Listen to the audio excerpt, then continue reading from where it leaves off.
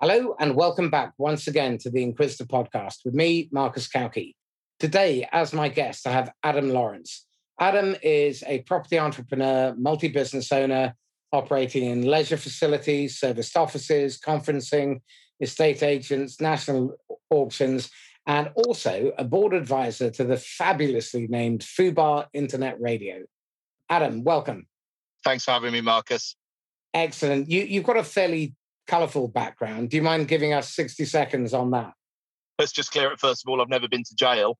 But yes, I've done quite a lot of things in my past, from wealth management and experience in financial services through to I headed up a betting syndicate about 15 years ago where we bet extensively on football, horse racing and a number of other sports. But it was largely a sort of hedged position sort of thing. So although it sounds quite broad, and now I'm massively into property and have been for the last decade, there's actually quite a lot of similarities between all of those fields, I'd say.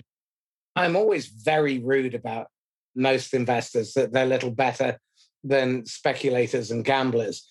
I think you're just reinforcing the stereotype. Okay, so moving swiftly on before I offend you. So tell me this.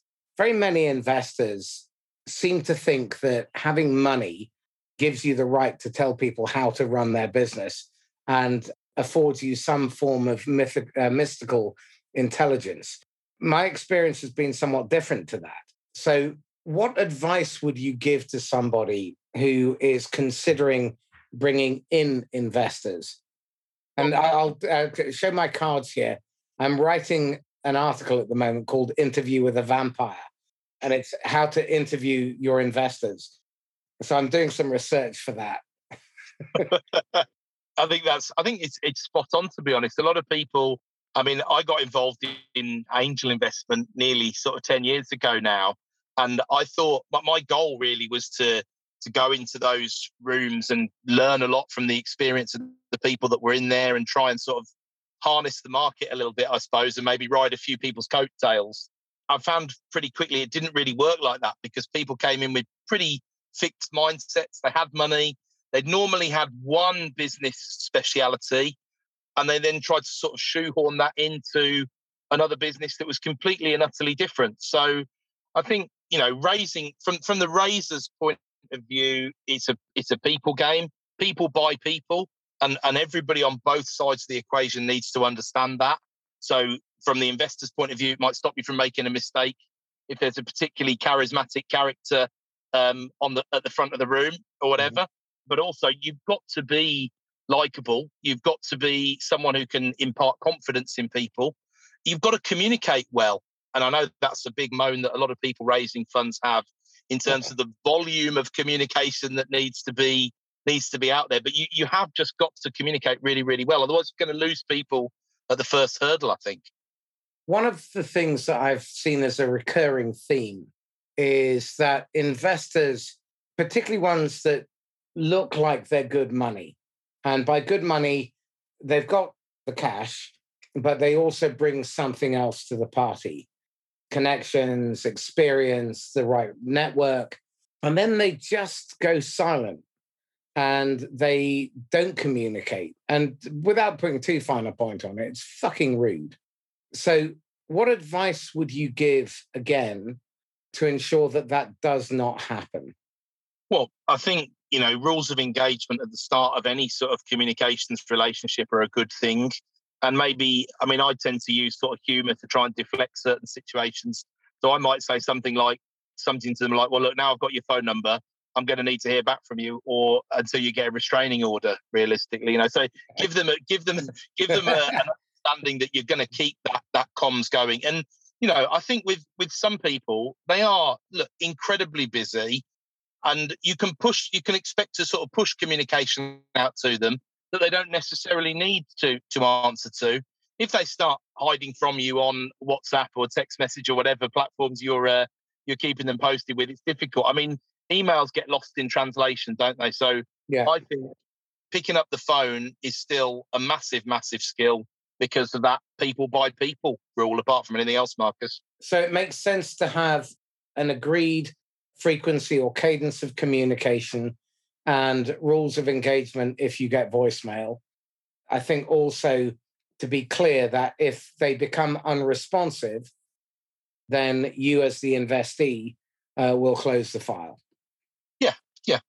I think people forget that investors are looking for a good place to put their money because they want a return. But if you come as if they have the upper hand, then chances are that disparity in power and you abdicating and giving away your power as the potential investee means that you will get treated poorly.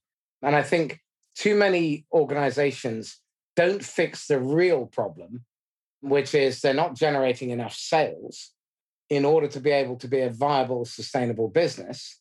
And as a result of that, they need the cash, which then means that they end up giving away far more equity, far more control than they should. And also they come across as needy, desperate, and skint.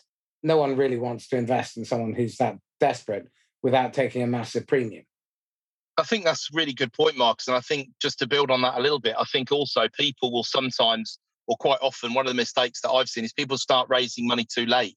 And so they haven't been considering, they don't look at it as a pipeline sort of scenario. They don't have relationships that are on the burner all the time. They aren't communicating with a mailing list of 50 or 100 interested, warm prospects, just so that they know they might not need the money this year, but they know that when they do, they can then maybe just get in touch with 5 or 10 people who will be willing to put some money behind it and see what happens. And instead, they let the day-to-day take over, and then suddenly, oh, do you know what? Next month we're bust or whatever, like you say, and it's too little, too late, or it puts them in a very, very weak negotiating position.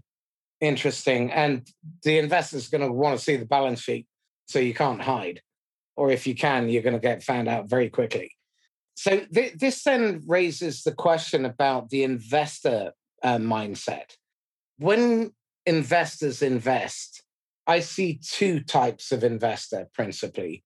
I see those who invest because they want the company to succeed and they play a long game. They're patient capital. And then you have those that basically play roulette and they just place lots of bets in the hope that 2 or 3 work out because that's enough for their economic model. And they're not really concerned whether any one of their investments pays off. And in fact, they disappear as if they never existed from venture capital and private equity's websites remarkably quickly. So talk to me about both of those different types of investment mindsets and philosophies. Well, let's start with the speculator, if you like. I think that's the way that VC and PE, as they've absolutely ballooned into the massive beast they are today, I think that's the only space they've really been able to expand into. And, I'm survivorship bias is a huge part of analysing bets, really, because that's what they are, bets that they've taken and whether they've been successful or not. People don't really analyse that sort of stuff very well. And what do you mean by survivorship? So if you look at the FTSE today and then the FTSE 100, let's say, and you look at those 100 companies and how they've done over the past 10 years, you're likely to get a rather false picture of how good a FTSE 100 company is. Because what you're not doing is you're not looking at what's dropped out of the index and which ones of those that have dropped out are even still trading.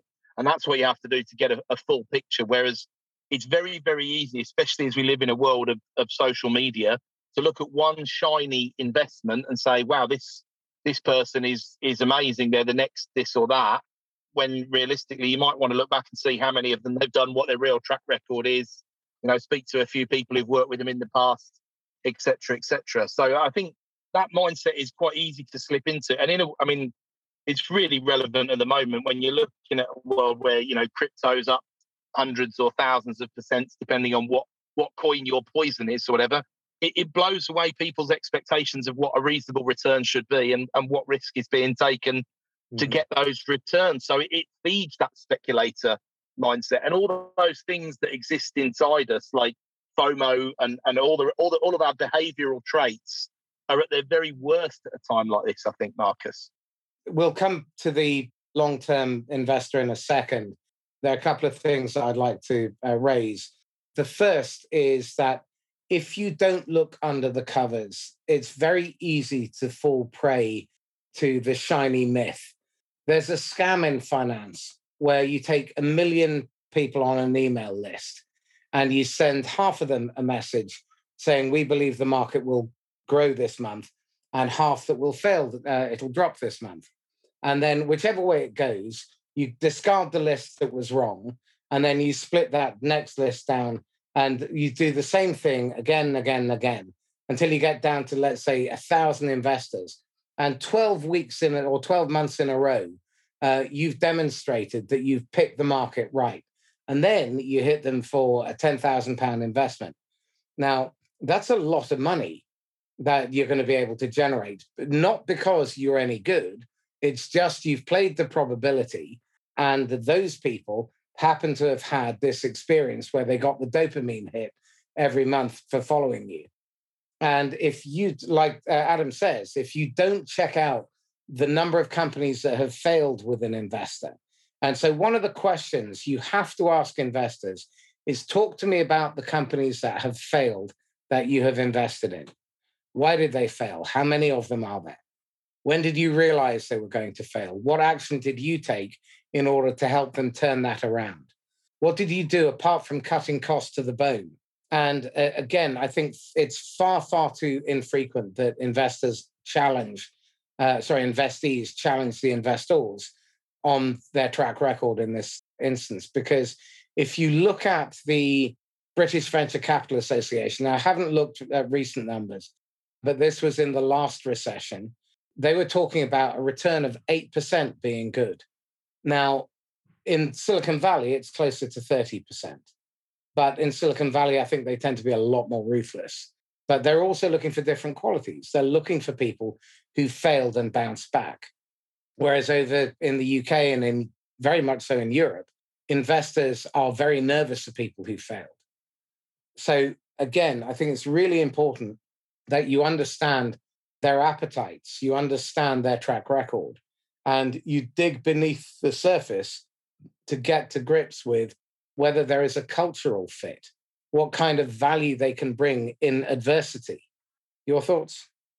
Yeah, absolutely. I think setting those expectations and understanding like valued people is a rarity and is undervalued, I think, in terms of any business relationship, but certainly investor-investor. Yeah, totally agree with you there.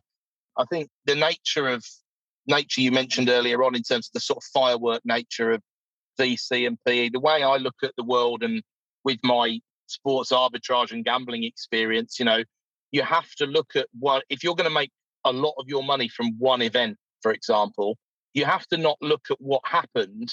You have to look at what the probability was of that happening in the first place. It's very easy to look at things when things go wrong and then make a bad decision. So blame the wrong person, blame the wrong thing.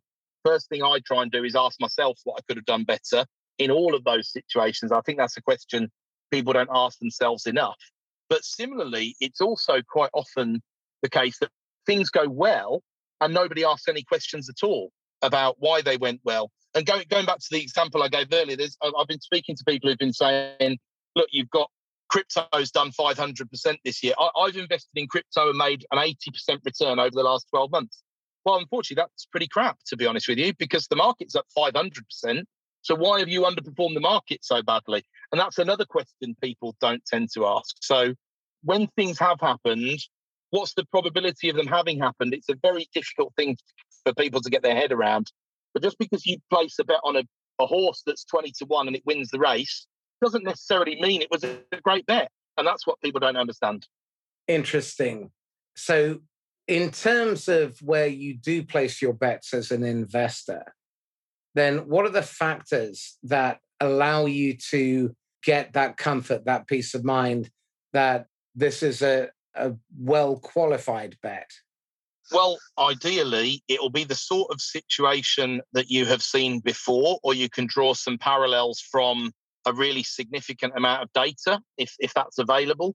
If it's not, look at the recipes. I've learned so much from looking at the biggest companies in the world and and at a very high level, what's their value proposition? How do they do business? Why have people like Apple been so successful? Why have people like McDonald's been so successful, and different sort of high-level strategic advantages, and then trying to find those. One of the things I've found when I've been in situations where I've been trying to raise capital is that the private equity or the private debt people are trying to push me into the line of, okay, well, just do this because we know this sector and we know this works. And I'm the one saying to them, but I don't want to do the same as everybody else. I've come to you with what I think is an edge, what I think is a strategic advantage. And you need to show me or tell me why I shouldn't try and pursue this strategic advantage, not just because it's quite difficult to raise capital for. Does that make sense? Yeah. Well, again, I think if you're doing what everyone else does, then you are in grave danger of falling foul of the bubble. Widows tend to be the biggest speculators when it comes to bubbles because they've got money. They don't really know what to do with it. I've been reading a couple of books on the historic bubbles, and the tulip bubble, widows were big losers. The South Sea bubble, widows were big losers because what they did was they invested emotionally, and they placed all of their bets into those areas because they saw massive returns. And I think greed is a real problem when it comes to investment as well. So let's come back to where you are at the moment in terms of property, because I'm curious to see if we can find parallels here. I mean, the advantage of property is it doesn't answer back. And the property is there. It's an asset. People are trickier. So let's look at the property market. What is it that causes you to invest in a particular segment within property? Well, diversification is a big part. And I think what you said earlier is true in terms of it doesn't answer back. What I saw 10 years ago was a world that looked like a very low interest rate world that had emerged. And it seemed to me fairly obvious that I wanted to be a borrower rather than a lender. So ultimately, I was looking at prices had come down, yields therefore had risen, the cost of raising debt had come down, the future in the UK property market looked relatively bright in terms of constant supply side restrictions and all the rest of it. And so the direction of travel to me was fairly obvious. It would never be get rich quick, but it could be get rich slow. And there's lots of ways to diversify within property. So, and that would obviously apply to any sector you wanted to invest in. If you would just go after one company, you're going to take all the risk that comes with just being involved in the investment in one company. You might be better off to be invested in 10 or 15 tech companies if you decide tech is what you want the exposure to. And I've used very much, in property, you can diversify in terms of, residential versus commercial, your tenant types, your geographies, the employers those tenants might work for, all sorts, the social, the demographics of the people that you're housing, social housing versus private sector. There's lots and lots of ways to do it. So I think the diversification within property attracted me quite a lot. And also the ability to sit, buy and hold, create a business effectively that have cash flow in the now that is not going to set the world on fire with a few properties or a few buy-to-lets. But ultimately, you could buy sensibly on the way in. I think property is easier to buy at a discount than stocks and businesses are. You can make money cash flowing pretty much every month with the occasional wobble until you have a pandemic, of course. And then at the end, you can make money in terms of capital growth because it's been relatively robustly inflation-proof over the years. So low volatility, solid returns, easy gearing, decent return on investment. And I think I really, I've pretty much stolen everything I've done from one of the big investors or one of the big corporates. And Warren Buffett's approach, I think, going back to what I was saying about probabilities, it seems to me that there are a million possible worlds that could have played out since Warren Buffett was born. And 99 million of those see Warren Buffett as a very wealthy individual. He hasn't taken too many risks in order to build the portfolio that he's got. And yeah, in some of those worlds, he might have been worth 3 billion instead of 100 billion or 300 billion. But the slow and steady wins the race approach and the solid fundamentals are just things that translated really well for me into property, even though Warren Buffett hates real estate, really. Well, again, let's then take that into the conversation around patient capital. Warren Buffett definitely fits that bill. He's nothing close to a day trader. And if he makes a bet, it tends to be very long term. So again, in terms of looking for patient capital as a founder of a business, what are the qualities that you should be interviewing them for? And what evidence should you be looking for? So I think you'll tell a lot by people's personality types in the first place. And I think as well at the moment, there's obviously a lot of stuff going on to have conversations about, are they involved in things like cryptocurrency? Are they heavily involved in it? That would suggest they're probably not going to be the most patient with their returns. How do they evaluate the opportunities they get involved in? Why, from the investor's perspective, why are they having that conversation? Is it because you were recommended? Is it because they want exposure in that sector? Is it because they just wanted to answer a phone because you kept ringing them and someone was hassling them to get a lead for you? Where did that come from? And then translate that back to, again, like we spoke about earlier, their track record in terms of investments. Have they tended to be the sort of person who's held on to stuff, or have they tended to be the sort of person who is in and out, and looking for a good return this quarter and not really worrying too much about the long run?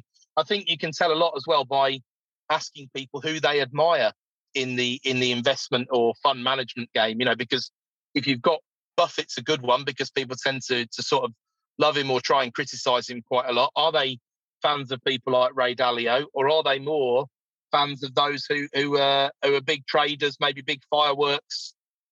And then you come back to that whole survivorship bias thing we were talking about earlier, really. Okay, interesting.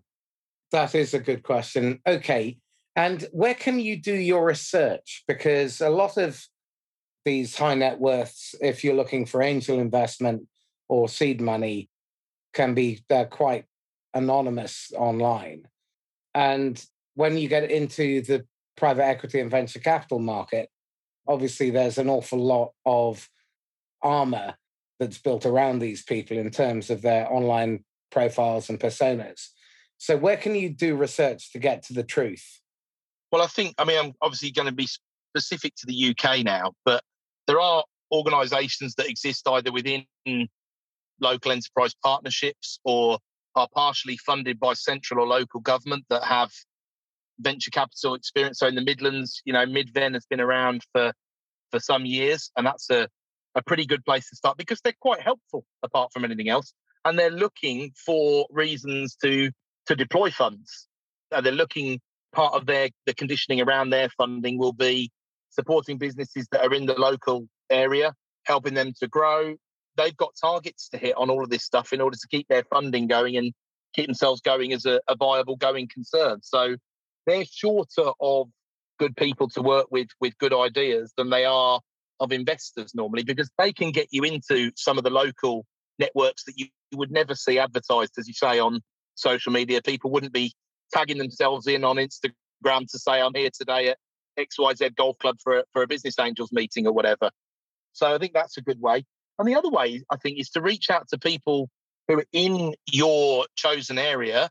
Perhaps people have got business mentors, or perhaps people they maybe went to university with, or other networks they can tap into, and just do it by word of mouth introductions. I've had lots of people introduced to me who never would have found out about me, who are looking to do things perhaps in prop tech or fintech, things like that. And if I've liked them, I've carried on the conversation, and I've potentially then introduced them to people that I know who are, much more established and high-flying business angels than I ever dream of being. So how do you need to prepare as a prospective investee to ensure that you are credible and that the deck that you put together contains the relevant information that actually captures and maintains the investor's attention and curiosity? That's a great question. Well, I think you've got to start there's either the MBA style approach, tell me what you're going to tell me, tell me what you told me. The thing is that can sometimes tend to send the wrong audience to sleep. So I'd be a little bit cautious about that. And I'm always a big fan of playing the ref. It's a bit harder on Zoom, or a lot harder, but you've got to research as much as you can about the people who are going to be there before you deliver the presentation. Number one mistake that I see is sloppy or lack of detailed or unrealistic financing. So your financials have got to be solid, but that's coming much more towards the end of the presentation. At the beginning, you've got to whet their appetite, and you've got to get them to buy into the concepts. You've got to get them to buy into you as a person, start building some of that relationship. Ultimately, it comes back to the old know, like, and trust, I think. So how can they get to know you? How can you get them to like you? And ultimately, how can you get them to trust you? And I think transparency and track record are the ways to do that ultimately. And I don't think, I mean, look, you see some absolutely magnificent slide decks in the world we live in at the moment, thanks to COVID and all the rest of it. I think PowerPoint's lost an awful lot of its power, if you pardon the pun, via Zoom. It never had any power. Awful stuff. It's a death march. But people want to walk away with tangible financials to look at, and that's ultimately I think those are the two key things that make anybody make a decision. I think people forget that funding pitch is a sale. And if you do not make it relevant, you don't understand the individuals, you don't understand their motivations, then I think you're going to find yourself just one of many and instantly forgettable. And so it strikes me that it makes a lot more sense before you put your investment deck together for an individual, then you're going to end up in a situation where you're going to be either not timely, contextually irrelevant to them, or not bringing value. And I think people rush to do the deck and send that out and pitch. And it's the same problem I see with salespeople. They rush to the demo, they rush to the presentation, they can't wait to knock out a proposal. None of those things are part of the sales process.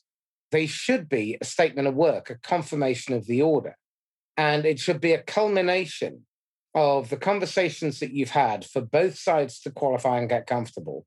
So when you put the deck together, the content in there has already been effectively agreed by the audience. And what you're doing is you're confirming what they wanted in order to be able to make their purchase decision or to make their investment decision. And again, I think this is partly down to ignorance because people don't know any better, but it's also impatience. You have to slow down to speed up. If you don't do your research, if you don't do your rehearsal and your preparation, if you don't play the man instead of the cards, then chances are you're going to miss the mark. Is that fair? I think it's completely fair. I think if I looked at some of the worst presentations that I've seen, they're normally undone by one killer question that's not been asked to be particularly difficult, but they just haven't got the answer to it because they don't know the subject. They haven't done the research. They've sent in the best sort of traditional sales character that you've just described, and the audience just switches off. The audience is too sophisticated for this stuff. You know, it's almost an insult, really, to be honest with you. And that's why, really, the passion of the founder should be the person that delivers the pitch. I certainly know previously when I've made one of the mistakes I've made in investing is investing in the person who's delivered the pitch rather than the person who's the idea driver, the real core founder of the organization. And by not getting to know that person and doing my research as an investor on that person, the investment's gone south, you know, and I've only got myself to blame ultimately for that. This is really interesting because, again, I'm seeing so many similarities with the sales process. And again, it just keeps coming back to the human element. If you do not really understand the human beings on both sides, you don't understand your own limitations. Another really important part, and again, I'd be curious on your take on this, is rigorous authenticity. I think you need to be completely transparent. Because if an investor finds out later that you withheld some information or you exaggerated or you lied, the problem with lying isn't that you get caught. It's that the person can never trust another word that comes out of your mouth. I mean, getting caught actually, serves you right. Shouldn't have done it in the first place. But the fact that you've eroded all that trust, and it takes years, if ever, to be able to claw that back.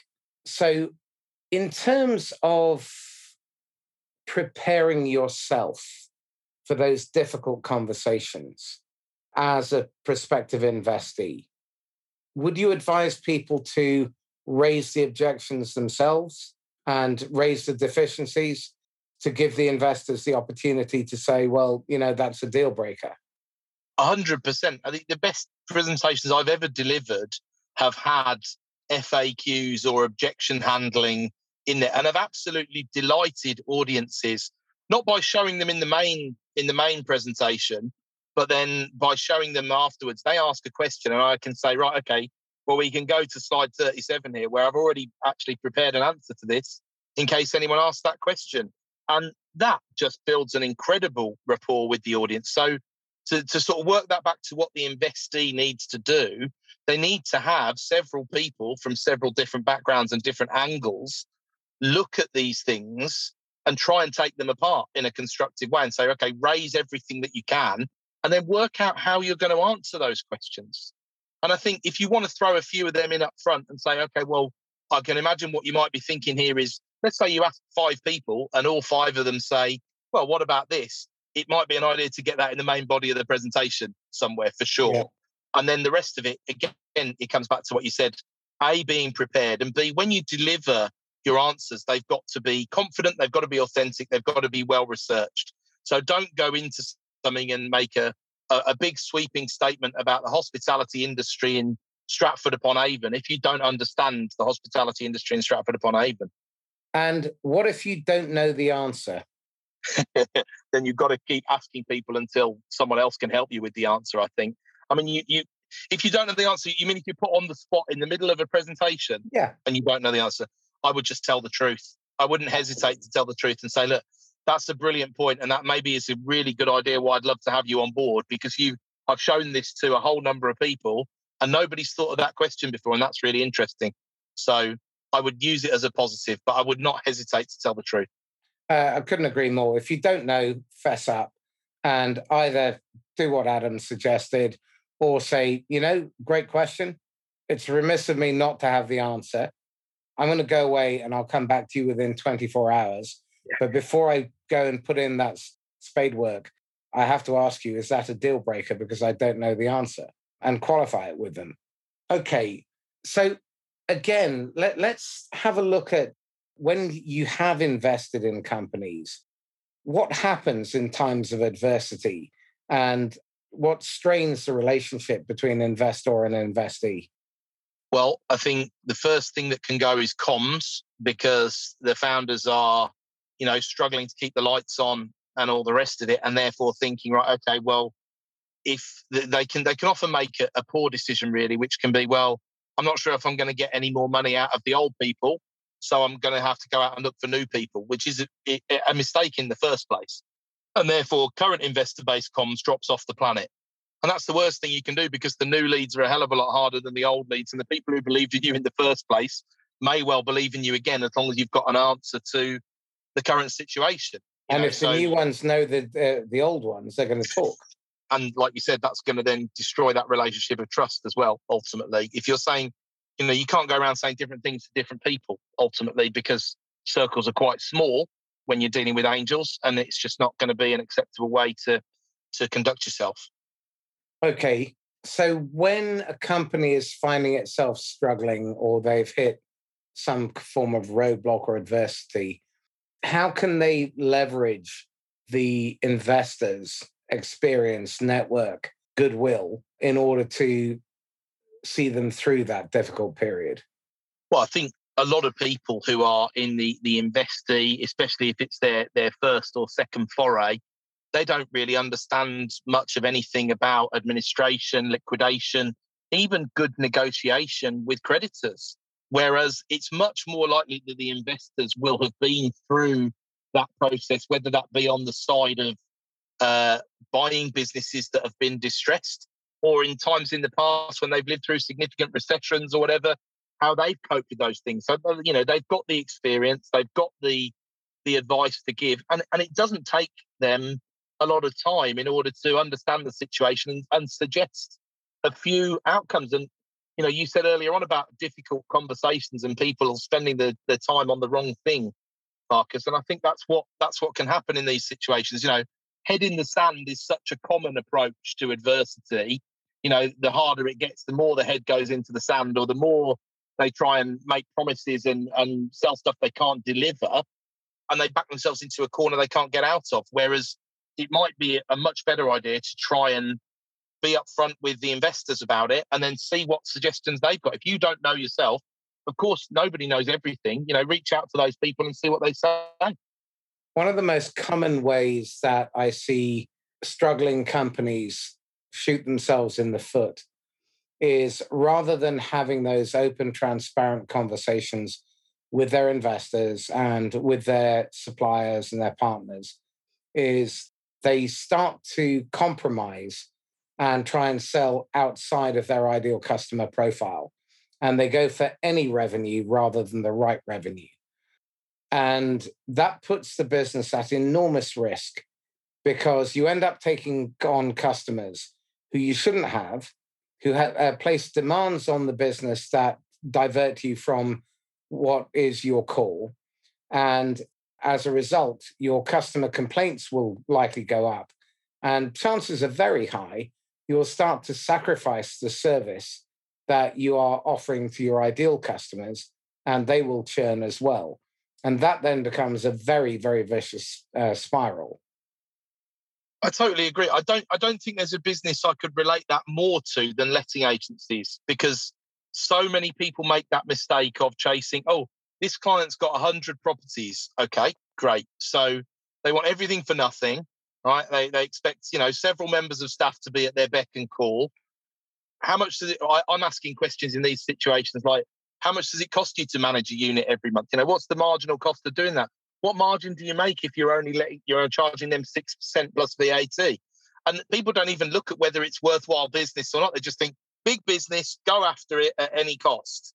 And quite often it's unprofitable for a number of reasons. And they've just got that completely wrong. And it's actually quite basic as to why they've got it wrong. So I've seen that in a number of different businesses, but letting agencies is the killer. And estate agency's been driven in that way with Purplebricks and people like that. It's all about the cost. Well, really, I would have thought it'd be all about whether you sell your house or not. That's the thing. But there we go. Well, again, I think that if you don't know how to sell, then it always becomes about the money. My friend Simon Bone describes 4 different types of seller. You have a pill pusher. No one wants to pay a lot for an aspirin. So in the absence of value, the conversation descends into price very quickly. Then you have the authority figure, and these are all over LinkedIn and Facebook, claiming that they have the magic dust. And the problem with authority figures is that they all sound the same. Now, people come to them because they want answers.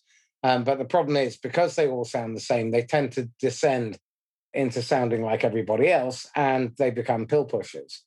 Then you have the hero seller. And the hero seller is someone who people come to for their strength because they want to be defended. And they tend to have a lot of bluster about them, and they beat their chest and they shout at their audience and whatever.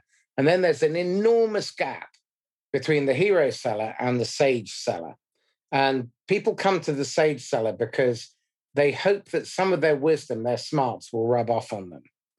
And those are the sorts of people who can command premium prices. They have a waiting list of customers. They're known because of their capability.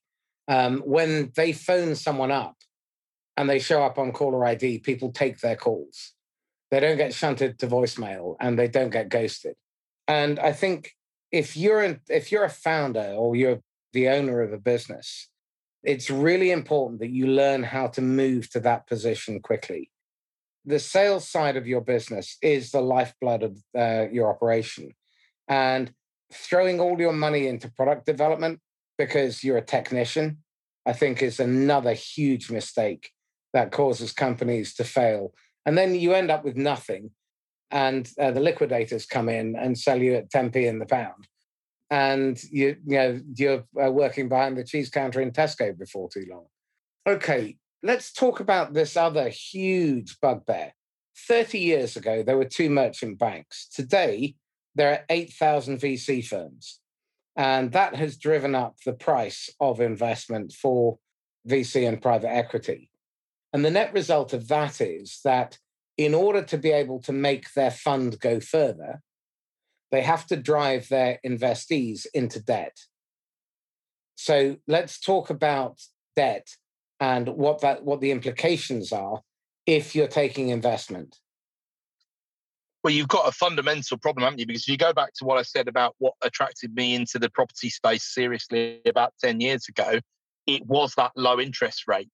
So ultimately, debt at these effectively tiny number of basis points that are available at the moment, generally speaking, is very attractive from a corporate point of view. And you want to be sort of utilizing and leveraging that as much as you can. Now, the problem can be pricing apart from anything else, especially in a small startup, because there's no shortage of companies that want to be at 3% a month and things like that. And if you don't know how to appraise these things, you might be looking at it as, well, it's only going to cost us £2,000 a month and we can afford that. But what onus is it putting on you? I've known plenty of founders have to provide things like personal guarantees, which then puts themselves under personal pressure, and they haven't really coped with that sort of Damocles hanging over them before, and it then affects their decision making, affects their sleep, affects all the rest of it, and then they're in trouble because of that. And there's something very addictive about it. It's kind of like this morphine drip of relatively low cost debt, isn't it? And how the world, I can't even pretend to say, Marcus, I understand how the world is going to wean itself off its incredible low cost debt situation that we're in at the moment. And that's the problem we're going to face over the next decade. From the investees' perspective, they've got to be careful. They've got to protect themselves, and they've got to be able to make, you've got to have payment plan. A payment plan cannot look like, I'll just get some more debt in 12 months' time, because that's how every good Ponzi scheme starts, right? This is not a way to run a going concern, and it will just end up spiraling until your personality runs out or your investors run out of steam, realistically. There's plenty of companies. There's very, very few Amazons who can go 20 years without making a profit, for all of the ones that explode, all the WorldComs and all the rest of it that explode in fireballs worth of debt and equity misery. And there's going to be lots and lots of blood on the carpet on that front within the next few years, because if you can't make things work at relatively low rates of debt, then what happens when the interest rate does go up? We haven't been in in the US, they have a little bit, but it came down pretty quickly. But we haven't been really in a rising interest rate environment for 13 or years now or something like that. So people soon forget how to handle these environments. That's another problem. I think there are 2 things that have come out of this part of the conversation. One, that you need to understand finance. And if you don't understand the finances, the implications, you can't read a balance sheet, then for fuck's sake, get some help and learn it. And the other thing is become a student of history. Bitcoin plummeted yesterday because Elon Musk said that he was no longer going to take payment in crypto. And Tesla, bubbles. Certainly the tech investment market, a bubble. If you study history, it's patently obvious. But the problem is, if you're fueled by greed and you buy the myth, and that's the thing that really, really angers me about the investment market, that they've peddled this myth that you're going to become a unicorn. I don't know what the percentage of unicorns is, but it's fucking small. And even the whales and elephants are a pretty tiny proportion. The bulk, 80% plus, die on their ass and are never seen again. And you only have to look at WeWork. WeWork, the founder went for 10 million and they said, oh no, take 100 million. You're 24 years old and you've got $100 million to play with. Of course you are going to fuck it up. It's almost inevitable. So you need to surround yourself with good advice. You need mentors. You need people who will tell you when your ego is getting in the way. You need to surround yourself with better people than you. If you allow yourself and your ego to get in the way of building a good business, then shame on you. And you deserve everything that you're going to get in terms of the downside. And I think there's this other fundamental, which is you need to build fundamentally strong businesses. And one thing that I see where the speculators get involved is they really don't care about strong fundamentals. What they want to see is just unbridled growth. They want more logos and more revenue. Forget profit, because chances are 8 out of 10, if they actually make an exit, they're going to flip it to one of their mates. They sell it to another VC or they sell it to another private equity company. In return, in 2 years' time, when they need to get out of their fund and pay their investors back, they'll buy one of their companies. It's so true. I mean, you look at what's sold and you look at the sectors where this has played out in the UK in the last decade or so. High street restaurants would be, and there's nothing to do with COVID.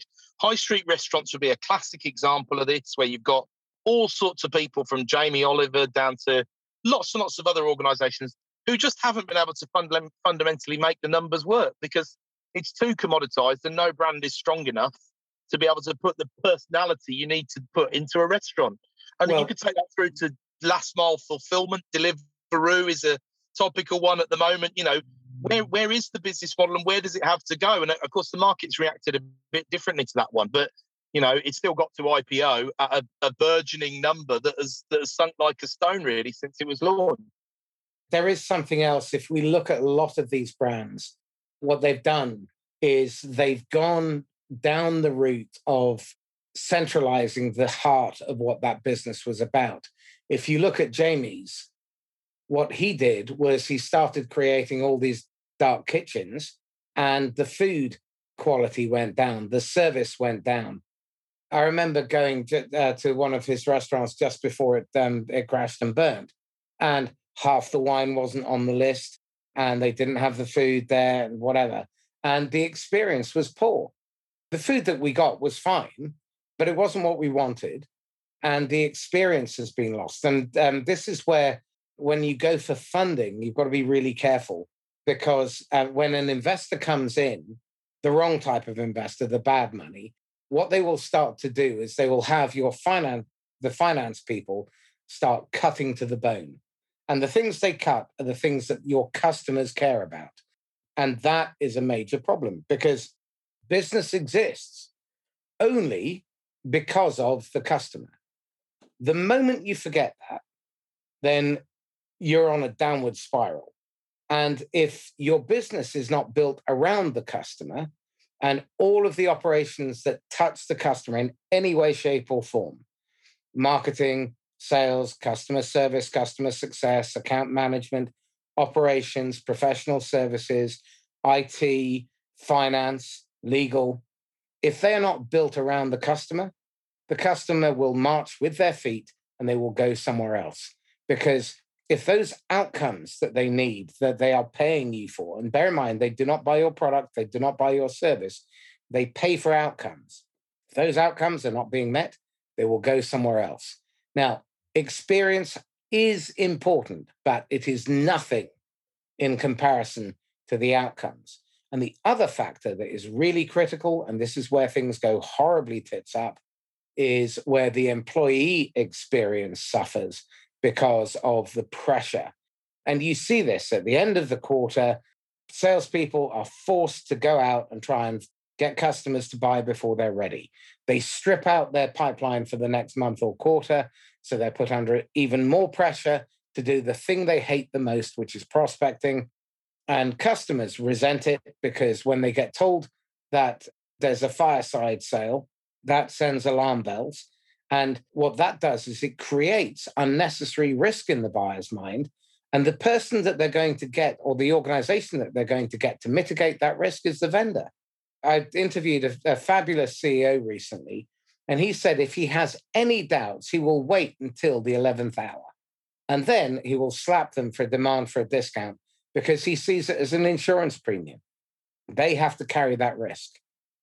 Yeah, that makes an incredible amount of sense, I think, Marcus. And I think that point around, again, look at what I said earlier on around taking my cues from the biggest and the best in the world. Look at how Amazon treat their customers.